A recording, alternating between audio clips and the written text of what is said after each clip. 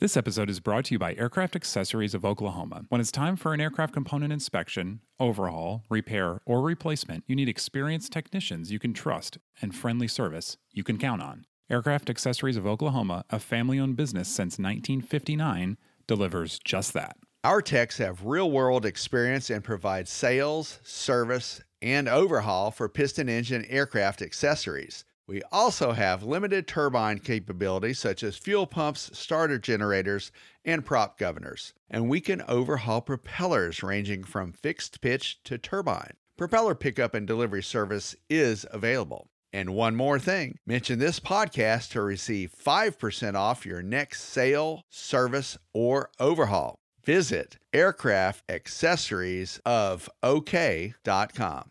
This episode is brought to you by Genesis Aerosystems, a Moog company and leading provider of autopilots for rotor and fixed-wing aircraft. The Genesis S-Tech 3100 digital autopilot provides increased safety, decreased pilot workload, and is approved for over 200 makes and models. To learn more about the S-Tech 3100, visit genesis-aerosystems.com. That's genesis-aerosystems.com.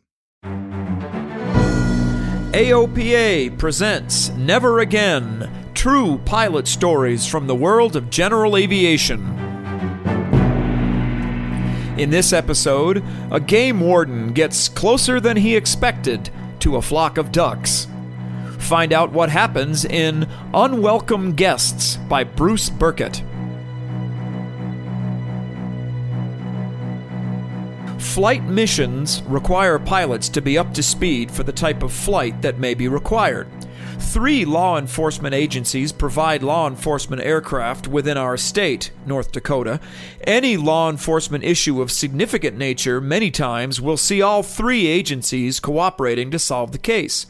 That was the case during night instrument recurrent training for 2 law enforcement pilots for the state of North Dakota. The aircraft was a B-55 Baron owned by the North Dakota Attorney General's office.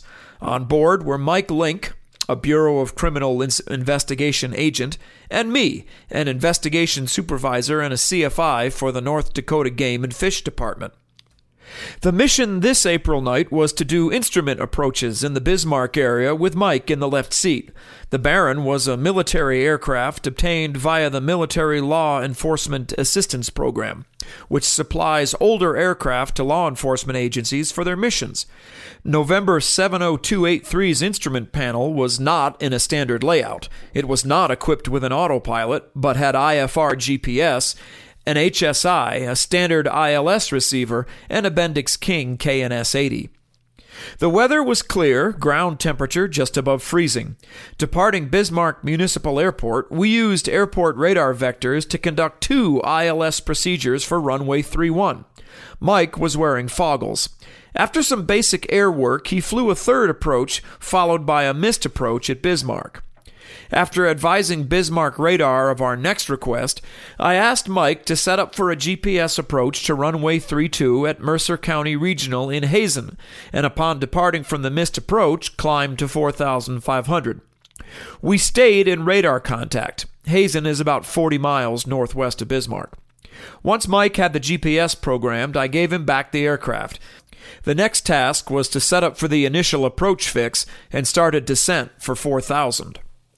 As Mike made the heading change and started descending, I was holding the approach chart looking down at my lap.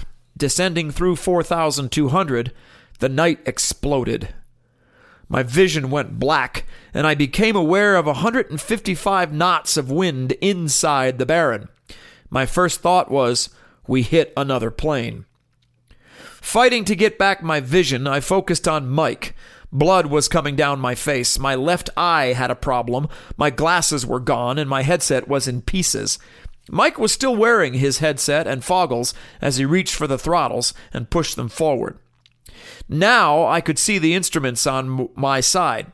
Both engines were running normal. Our airspeed and altitude were good.